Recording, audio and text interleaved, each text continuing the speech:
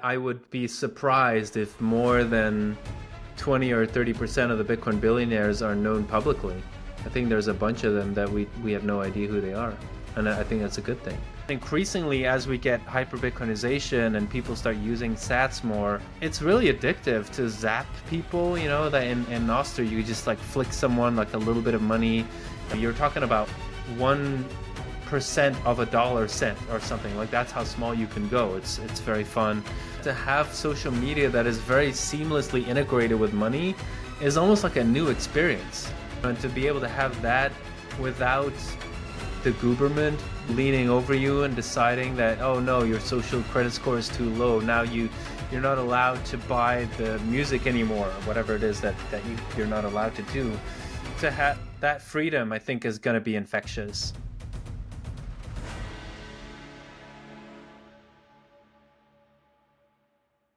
The Blockware marketplace is super cool. Basically, Mason's firm already helps investors and institutional investors on Wall Street get into Bitcoin mining with his giant data centers, but he wanted to make it even easier for the average person to get into this. So now with the Blockware marketplace, with the click of a button, you can buy your own Bitcoin miner from the comfort of your own home and have it instantly start mining for you straight into a Bitcoin wallet of your choosing. On the Blockware marketplace, you can see a bunch of miners for sale, you can see what the miner is, the price, the data center location that the miner is located in, the hash rate, the estimated revenue you're going to be making based on the current price of Bitcoin and stuff, and there are miners in all price ranges listed on there right now. Once you see a miner you want to look into more, simply click on it, and then you can see the serial number, how long it's been online for, you can see charts of the miner's historical performance, and once you're ready to buy a miner, simply click buy, follow the instructions, and then that miner that is already online in their data center will be instantly assigned to you.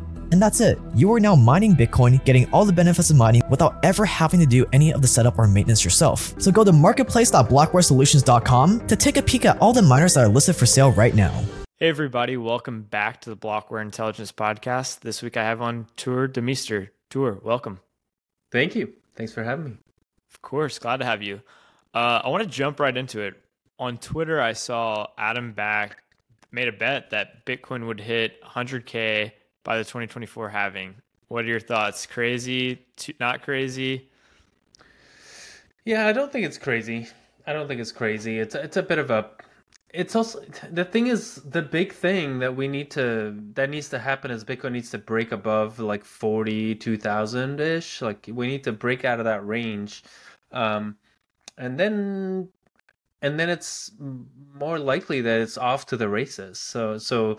To me, the big pivotal moment is going to be that, like, when do we actually break out of this range? And then from there, it can either go super fast or it can go like reasonably fast, but I don't think it's crazy. I think that there's just so many macro wins that are positioned correctly, and also so many new buyers coming into the Bitcoin market. Also, there's a lot of noise that has disappeared out of the market, which is, the crypto stuff, like all the altcoins, who even talks about, I forget the name, but the gifts that people were selling each other. I don't know why I can't think of it. The JPEG markets that we had, and like NFTs. Sorry, yeah, exactly. Like who even talks about NFTs anymore? So yeah, like I think that there's more clarity, and so that means that there's less options, right? Bitcoin is the thing. Bitcoin is where it's all happening. So yeah, I'm just super bullish. Anyway, it's a bit of a coin toss whether how that bet is going to work out. But Adam has actually a good feel for the markets. I definitely would not bet against him. Yeah, that's why I don't necessarily like discussing like specific price calls, but it was from Adam Back, who's like pretty well respected name in the Bitcoin world, obviously. So I thought it was interesting that he did something like that. I don't remember him doing something like that in the past, saying a specific price by a specific time. Yeah, he's happy to take a bet here or there. You're right. He hasn't done that often. But yeah, he's been trading since he was in college. Like people don't know this. They always see him as like kind of like the more academic type guy, but he's good. He's a good market operator. Yeah, very cool. I saw you also you tweeted something interesting that I definitely agree with that. I don't think a lot of people outside the Bitcoin space understand maybe, but or even inside the Bitcoin space per se. But you said I work to be psychologically prepared for the extremes in Bitcoin. I guess what did you mean by that and why? Yeah, I mean, I just think it's preparation is so important psychologically because we are social animals and we respond to our environment, and it's easy to sit here in your chair and be like, oh, when Bitcoin whatever hits 200,000, I'm gonna do XYZ, and basically telling yourself, I'm gonna do all the right things, I'm gonna make all the right moves, I'm gonna sell at the top and buy at the bottom.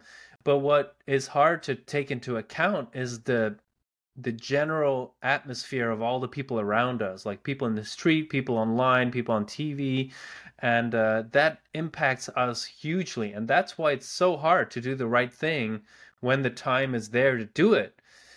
And so that's why, for me, preparation is really key because you got to kind of brace yourself to go against the tide, to buy at the lows and to maybe lighten up a bit or sell at the tops. And of course, you can never directly nail it, but you want to.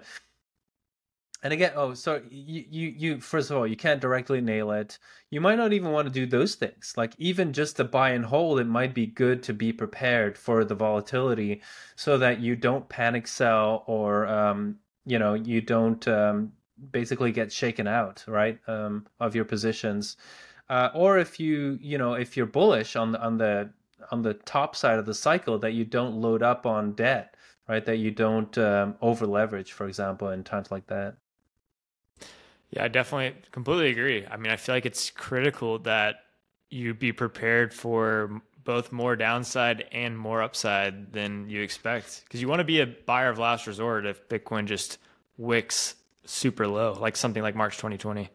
Yeah, something like that. Yeah, exactly. Or again, or not to panic because if you're panicking in that time, the consequences are way bigger, right? Than if you panic, sell the same dollar amount at any other time. So yeah, I forgot if I was going to say more. Yeah, Mm. no, I think that was Mm. perfect. You also reminded me of just being prepared and like getting caught in the moment when Bitcoin's in like a massive bull cycle. I think Pierre Richard, who I'm a huge fan of, and think he does a lot of great work for Bitcoin. But I remember in the past he said like in 2013 and 2017, like he thought like hyper Bitcoinization was like pretty much here and right around the corner, and obviously it wasn't quite yet. But pretty funny to think it's it's very easy for Bitcoiners to get caught up during the bull cycle, myself Yeah, included. no, yeah. Yeah, Pierre's a legend and but like nobody's immune to these emotional highs, and the cool thing is though that we have this great community and we can just learn from each other and keep our heads cool when we probably need to be. Mm.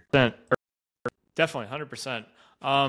I kind of want to hear. So I know you've been involved with Bitcoin for quite some time. It'd be awesome to hear about like the early days of Bitcoin for someone that got in, you know, Mm. 2020 or this past bull cycle. They've only seen Bitcoin from what it is today. What was the early days of Bitcoin? What was it like? Yeah, it's I'm trying to find like kind of analogies or something. I mean, probably if I had to compare it, I would have to come up with an example of today, 2023, something that's really niche and that is not like that you and you might not even know what it is if I bring it up. It's like, oh, it's like this, right? Because the internet was also still a little bit different back then, like 2011, 2010, like social media was there. It was, Twitter existed. I think I got my Twitter account in 2011 or something, but it was very small. So it's weird, like the phenomena online were sometimes smaller, and then the platforms where people would share them on, like that would be like forums and stuff. Forums were really big. If you go to Bitcoin Talk, you can actually travel in time. If you go to Bitcoin Talk and you find some of the older threads, and actually, also like the Nakamoto Institute, which Pierre has articles on, and Michael Goldstein has done a phenomenal job gathering all that stuff. So there's a lot of forum threads where Satoshi himself was also active on in 2009, 10, 11. So yeah, very, very. It was definitely a global phenomenon. I mean, it was more like the tech countries. There's definitely engineers from the UK, from the US, some Israeli involvement early on, even um, the Netherlands, like people that were strong in cryptography. But yeah, the first conference I went to was in London in 2012, and I was the only like market guy there. Like there was just everybody was a coder or a kind of a tech entrepreneur type, maybe. But even those were really in the minority. It was mostly just like open source enthusiasts who would go there. Um, and I remember Bitstamp, they were like sponsoring the lanyards of that conference. These are like college kids. They're like 21, 22 years old. By the way, Bitstamp is an exchange. It still exists in I think it started in the Baltic, one of the Baltic republics, and it's basically a European exchange.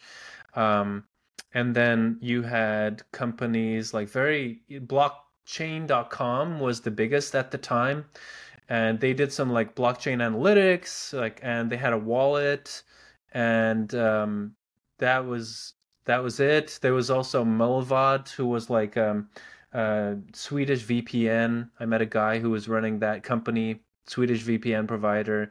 So he was just running a little tech company, and then he was interested in Bitcoin on the side. I think already then you had like localbitcoins.com, which was like a peer-to-peer website. It's like a way to find somebody else who wants to buy Bitcoin in person, and then you go meet in a Starbucks. So those guys were already online. And then like Max Kaiser was there. He was one of the, oh, actually, yeah, he was there. So that was one of the only other like kind of, non pure technical people. So yeah, What it's time just a kind of period a was this? hodgepodge, like libertarian. You could buy like the little Casasius coins for like $20. They're now worth like $50,000 or something. Sorry, you were saying? I was just gonna say, like, what time period exactly was like this first conference and So all era? that is 2012. Yeah, I Okay. first learned about Bitcoin 2011. I interviewed some people. I started publishing some research, but then my first actual event was 2012. And then 2013 is when you had like the first 1,000 people conference in Silicon Valley. Like that was kind of like people were talking about that as like maybe this is going to be like those very early internet conferences where a lot of things came together. And then from 2014 is when we had the bubble to $1,000. So then like a lot more people came in. But yeah, there's like Barry Silbert and some of the name like the Winklevi, they came in and like actually no, they already spoke at 2013. Those guys are early too. Um, but yeah, just a very, very small scene and very amicable. If to give an idea, like if any one of your listeners is involved with Nostr, with like the new social media platform, which is it's not a company, right? It's just a protocol. That kind of energy where there's lots of collaboration and enthusiasm, and there's no like bitter wars or it's just like people having fun and excited for what's to come. Nice. Yeah, that's awesome. Yeah, Mhm. Noster's pretty cool, pretty interesting. I'm curious, like, what are your thoughts on that? Do you see Noster really gaining some serious traction? I feel like it did for a small amount of time, and then Twitter like came back, and a lot of people went back to Twitter. But what do you think? I mean, yeah, I feel like something's happening. I do think something's happening. I think that on the one hand, social media is becoming just, I mean, obviously it always was centralized, but now we're entering an era of more censorship in general. Like it's almost like we're having a replay of the 1980s or the 1940s in the world at large, more censorship. But now, so increasingly, we do have these tools of peer-to-peer communication and censorship-resistant tools. So it does make sense to me that those tools are going to get better and better, and maybe also we'll have companies that start helping, operate these things, so that just how like you could download a very like I remember first torrenting files as a college student in like 2003, 4 using BitTorrent, and it was very complicated. You had to like do research and like tweak settings in your computer, and it was all kind of pretty grassroots. And there was only one or two or three different clients. Whereas now, if you want to torrent, it's just like 3 clicks of the mouse, and you're up and running. Like it's not rocket science at all. So I think that kind of future, where you have kind of a shadow economy. Like there will be like, oh, the official social media where you can do all the politically correct stuff. And then if you really want to, dig in, or you have some kind of esoteric interest, then maybe you're going to use those other platforms. And then increasingly, as we get hyper Bitcoinization and people start using Sats more, it's really addictive to zap people. That in Noster you just like flick someone like a little bit of money, and like I mean, you're talking about 1% of a dollar cent or something. Like that's how small you can go. It's very fun. Um, and so yeah, to have social media that is very seamlessly integrated with money is almost like a new experience. And to be able to have that without the government, leaning over you and deciding that, oh no, your social credit score is too low. Now you're not allowed to buy the music anymore, or whatever it is that you're not allowed to do. To have, that freedom, I think, is going to be infectious. It's a good point. Yeah, I mean, I guess the way that I've thought about it is it's nice to have a backup now that if Twitter for some reason got completely compromised and went full on out censorship, especially like for Bitcoiners or for whoever, now we have a backup that we can go to and still communicate with each other. Yeah, and there's a parallel there, right, where Bitcoin already is the backup for the financial system, and so yeah, Nostr, I think, and who knows, maybe some other protocol as well is going to be that backup for the official white collar internet, so to speak. Yeah, it's a good point. I guess another question that I had going back to the early conference days or Bitcoin in 2012 or so is was that like a big portion of the community or like the quote unquote holders back then? Like, were they very actively involved in going to conferences, or were they, or was a lot of the coins just like held by random people all throughout the world that weren't really doing anything in person at the time? I've always suspected that even in the early days, there's a large amount of people that never go to social events, and that are just in the background, that work, like, use pseudonyms, that just live their life, and that have, for whatever reason, have attach great value to privacy. Maybe they already have a family with kids, and they, or maybe they live in a country where they could be. That's often the case. Like for Americans, it's something that is, I think, often underestimated, how rare it is to feel as safe as you do in the US, having property, showing that you have property, talking about it, whatever. Um, if you live in Brazil or Russia, or who knows where, it's front and center, thinking about, okay, if I talk about this, can I be a target? And for a lot of people, they decide, no, it's not worth it. I'm going to be discreet. And so yeah, I know people that have never that are wealthy and that have never exposed themselves by talking about it on social media, like with things attached to their name, that always like communicate in pseudonyms. So yeah, I feel like there's a, maybe even today, we know for a fact there are Bitcoin billionaires. We know, but just by the numbers, running the numbers, like by by how the coins are distributed. But I would be surprised if more than 20 or 30% of the Bitcoin billionaires are known publicly. I think there's a bunch of them that we have no idea who they are, and I think that's a good thing. Yeah, that's all. It's crazy to think about. On that note of pseudonyms and you don't have to answer this if you don't want to, but have you always been public with your persona and your thoughts in the Bitcoin world, or have you been private and used pseudonyms in the past? Hey everyone, this week I want to talk about Stamp Seed. This is very cool metal plate where you can literally stamp your Bitcoin seed phrase with this hammer that they sell you into this metal plate. This is a must-have for all Bitcoin holders. If you have taken self-custody of your Bitcoin, you want to make sure you've recorded your seed phrase on something that is fireproof, waterproof, and time resistant. This is a great product for Bitcoiners who have taken self-custody and want that extra level of security and resiliency to store their Bitcoin. So if you are interested in this product, definitely check out stampseed.com.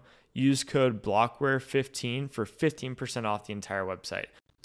Well, if I had, would I say that? Exactly. No, I don't know why. I think because I already was an analyst. I already had a public profile as an analyst, doing my newsletter.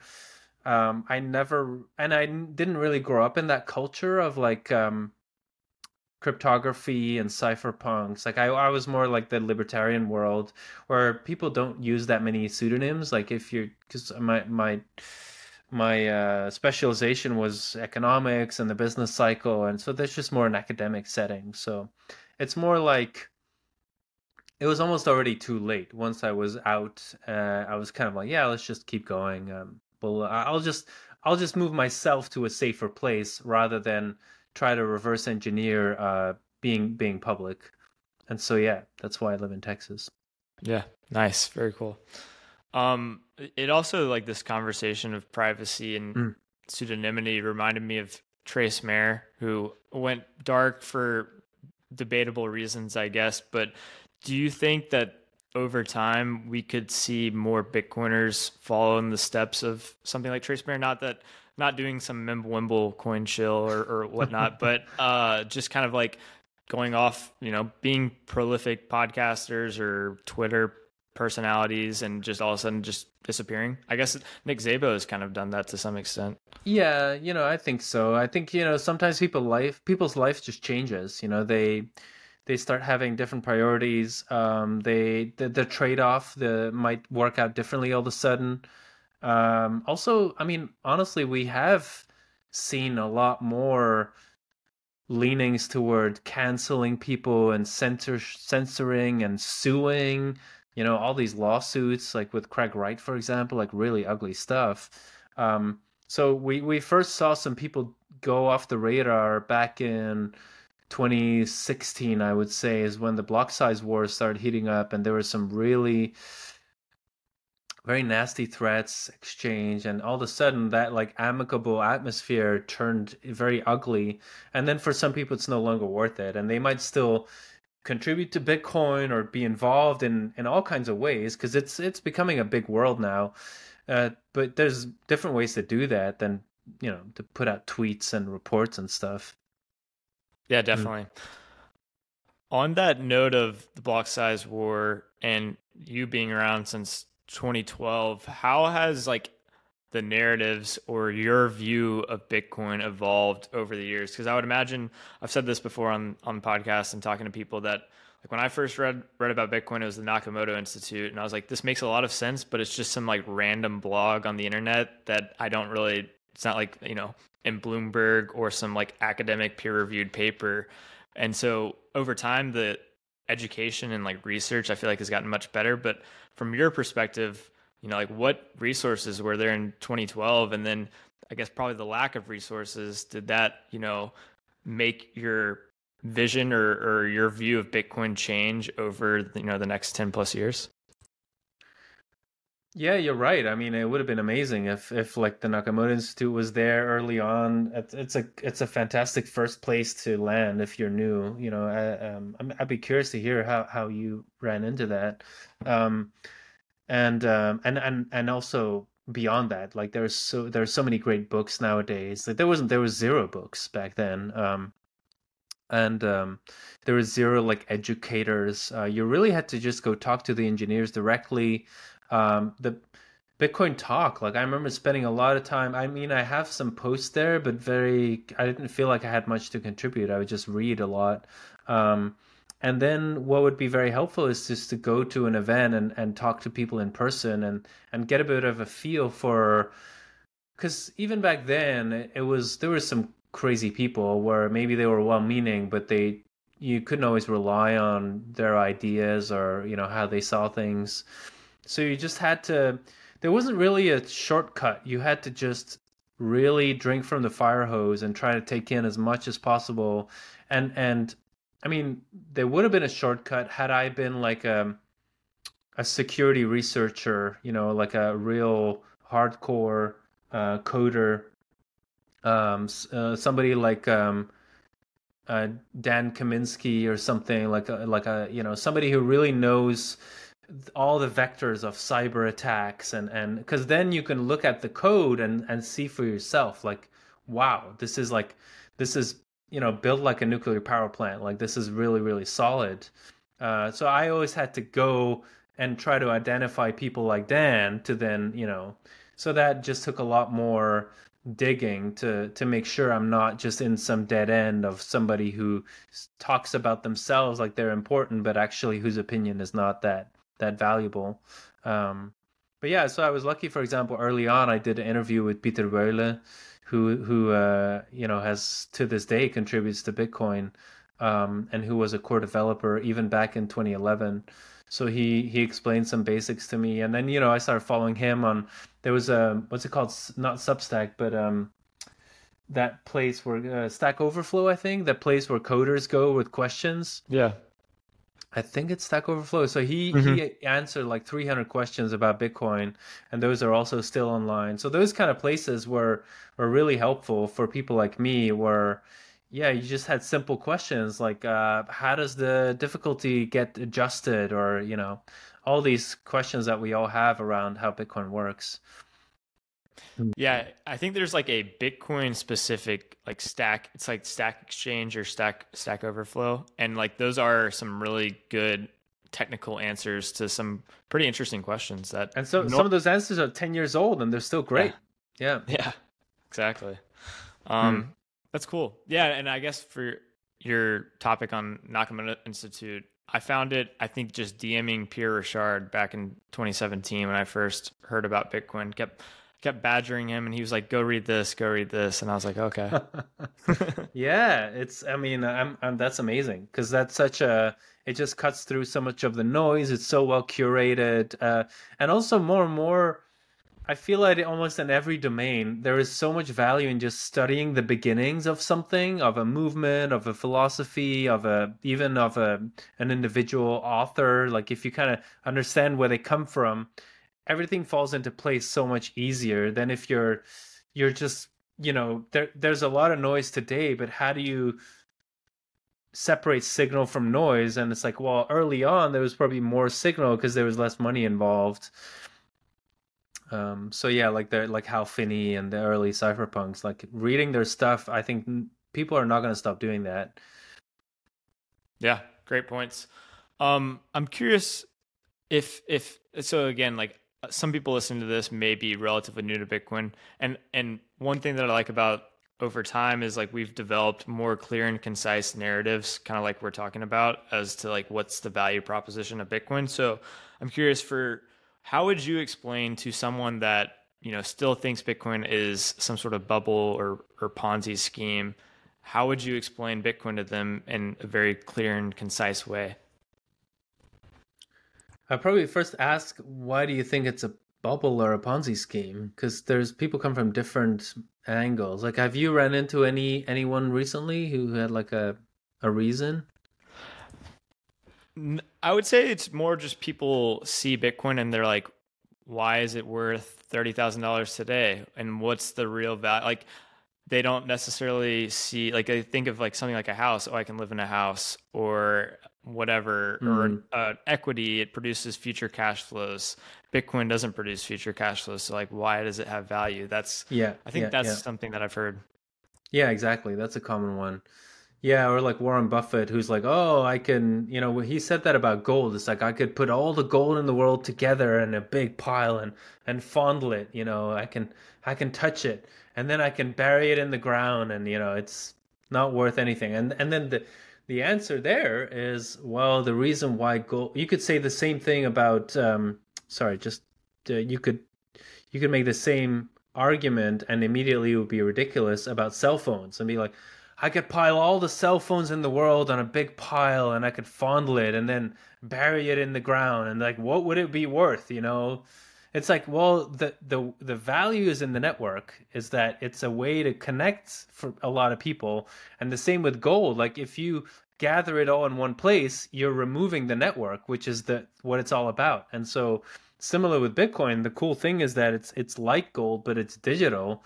And so you have a network where you can exchange scarcity online without being able to be stopped. Like we not with zero censorship, and that's the exciting thing about Bitcoin is that the borderlessness, the censorship resistance, the provable scarcity. By now we have 14 years of track record. And I always say, the people who built Bitcoin are the people who built some of the most valuable internet technologies that we have seen. BitTorrent, pretty good privacy. Uh, uh, I'm trying to think. There's some other encryption stuff that is used all the time online, and people have contributed significantly to things like Linux and stuff that are now in the Bitcoin world. So this is just all a part of the same story, and yeah, we have um, um, the packages on the internet, like the basic TCP/IP protocol, and then Bitcoin is just money on the internet. Like that's just another protocol that we needed, and it's a difficult thing to figure out, and so that's why it came later than the mainstream internet. Yeah, I think a lot of people that have trouble understanding Bitcoin don't really question like what money is also to begin with. They like I've seen some people say like, oh, Bitcoin is only worth like what someone else is willing to pay for it. I'm like, yeah, congrats. Like that's what money is, you know? It's just exchanging a tool or a good itself, and that tool or good itself is what is the money to begin with. Yeah, recently I saw Harari, that the author who wrote the book *Sapiens*. He's like an Israeli. I don't even know if he's an anthropologist. Maybe he is. Um, so maybe historian. So he was talking about, oh, basically money is just a story, and so money could be anything. It could be shells. It could be like these digital tokens. It could be, and to me that is degrading what money really is, because of course, yes, there is convention involved, like there is a kind of a consensus involved, which you could call a story, but over history we've seen that there are very specific properties that people converge towards, like scarcity, divisibility, like all these properties that Vijay has written so brilliantly about in his the bullish case for Bitcoin, Vijay Boyapati. um, and we just see that over and over and over, and that's for good reason, because all those characteristics make for better money. And of course, temporarily, sometimes we make trade-offs. For example, the last 70 to 100 years, the world has globalized enormously, and we were stuck with that system of gold-backed currencies, which has a real problem where you store gold-backed currencies in a vault, and then there's a war that happens, and you gotta quickly ship the gold overseas, and then it's stuck there.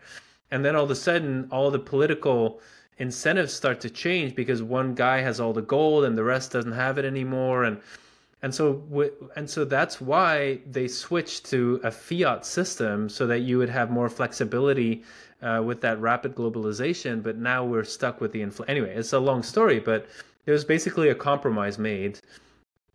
And but so Harari would say like, oh no, but it's just, it could be anything, and that is not true. It's the same as saying like a mathematical proof is just a story. It's like, well, no, it has a beginning and an end, so maybe you could call it a story, but to say it's just a story is kind of ridiculous. So that's how I feel about money. Yeah, 100%. I mean, it also goes into Saifedean's idea of Bitcoin is more like gunpowder. It's just objectively a better money that now exists because of its unique properties. And you ignoring it or not believing in the story doesn't mean that the story doesn't exist or the new tool doesn't exist. Like it exists, and you better figure out gunpowder if someone just discovered gunpowder. Exactly. There's a truth there, and you can ignore the truth that is gunpowder, but it's at your own peril to ignore it. Yeah. Exactly.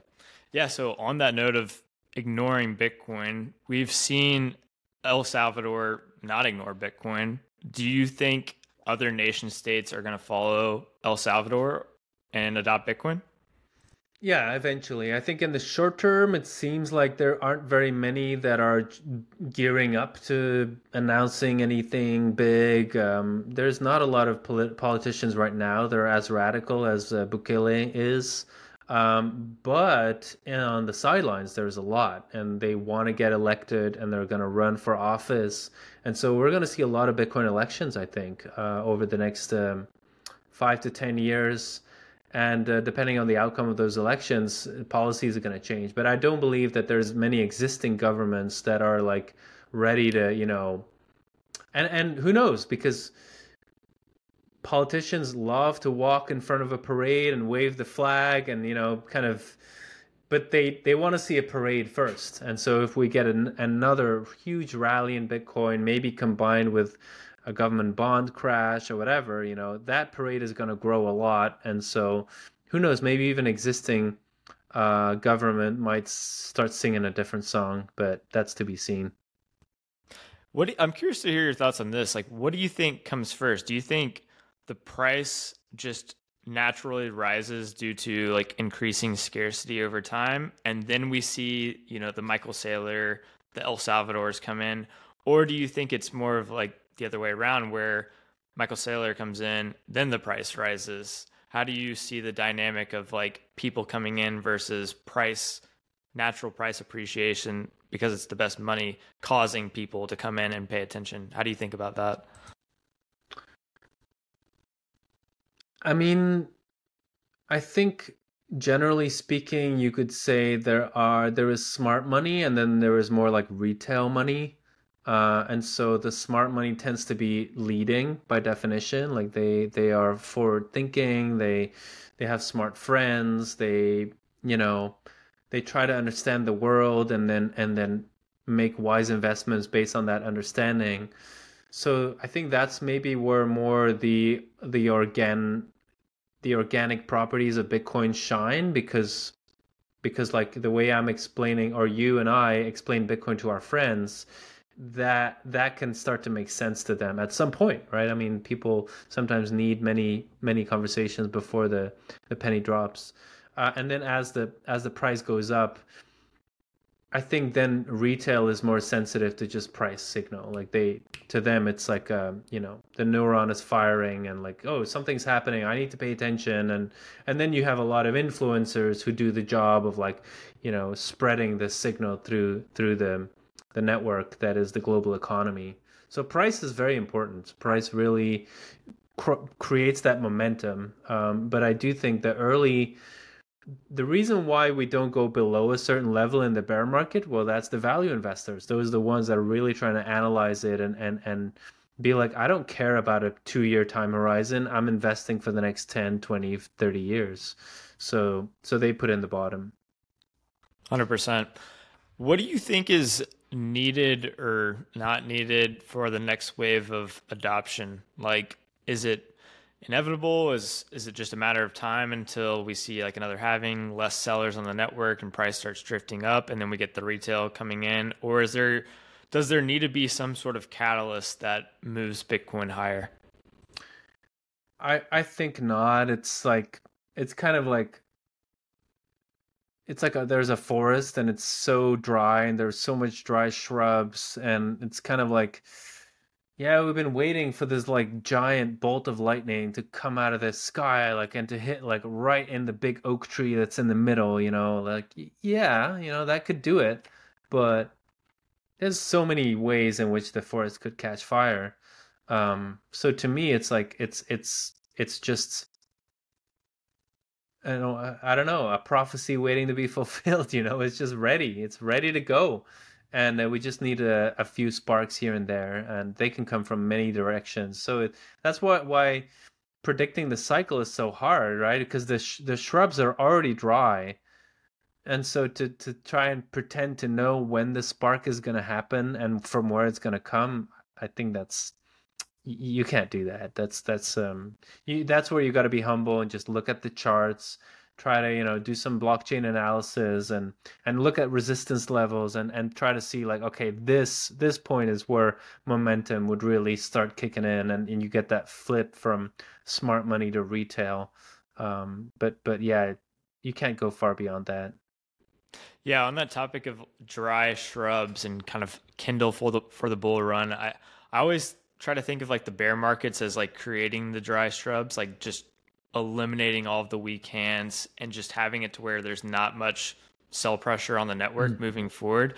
Do you think like going forward after we have another wave of adoption, do you think there will be another just deep strenuous bear market, or will we maybe see Bitcoin's volatility not be as extreme?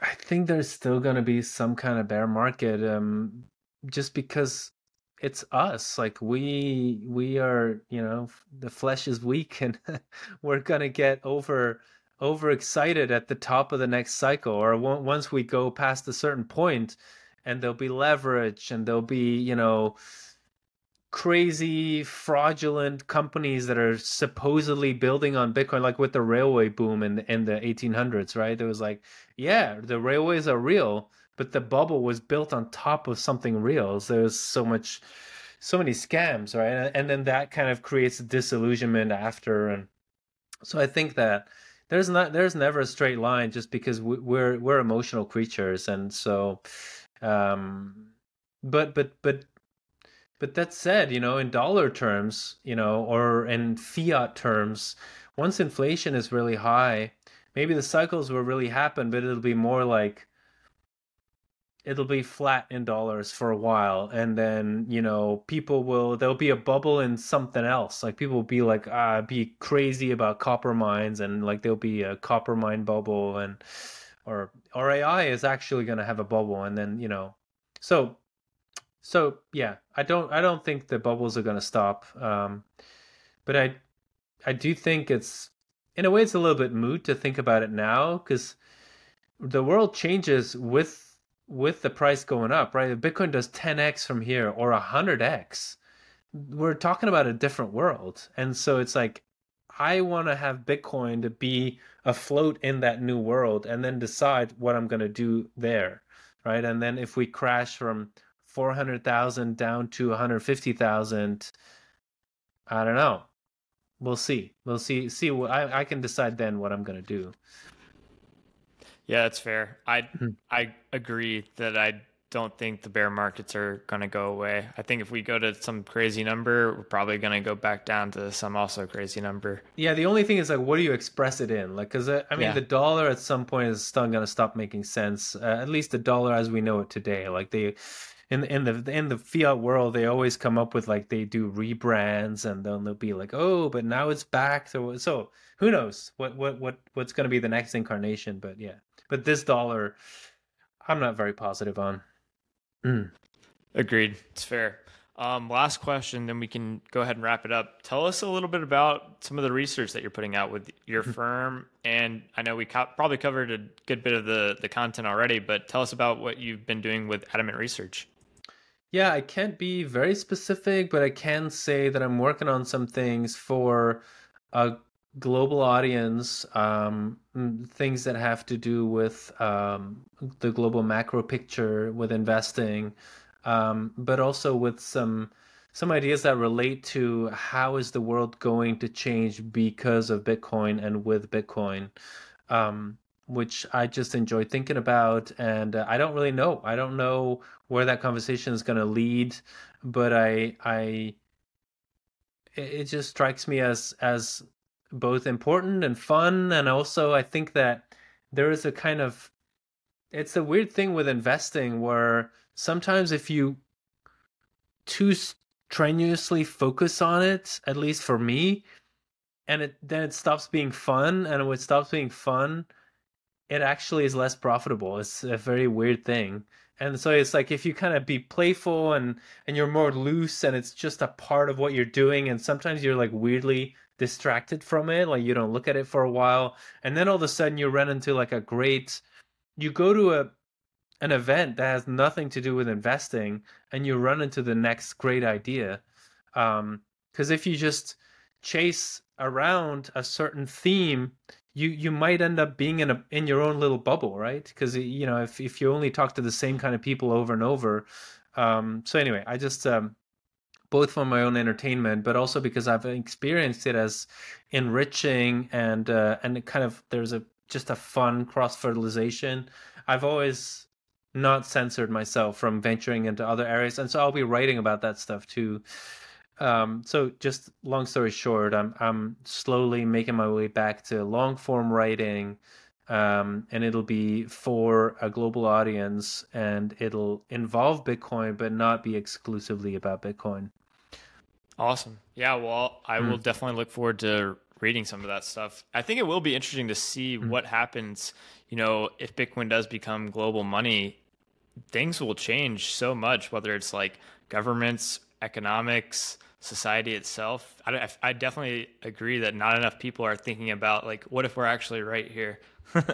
Yeah, and also, it's so when you learn in school or you read about these like glorious periods of the past, like, the ancient Greeks or the Renaissance or all these periods, y- you kind of assume like, oh, that time must have been like everyone is comfortable and somehow there's all this wealth, and so it must have been like an extremely stable period.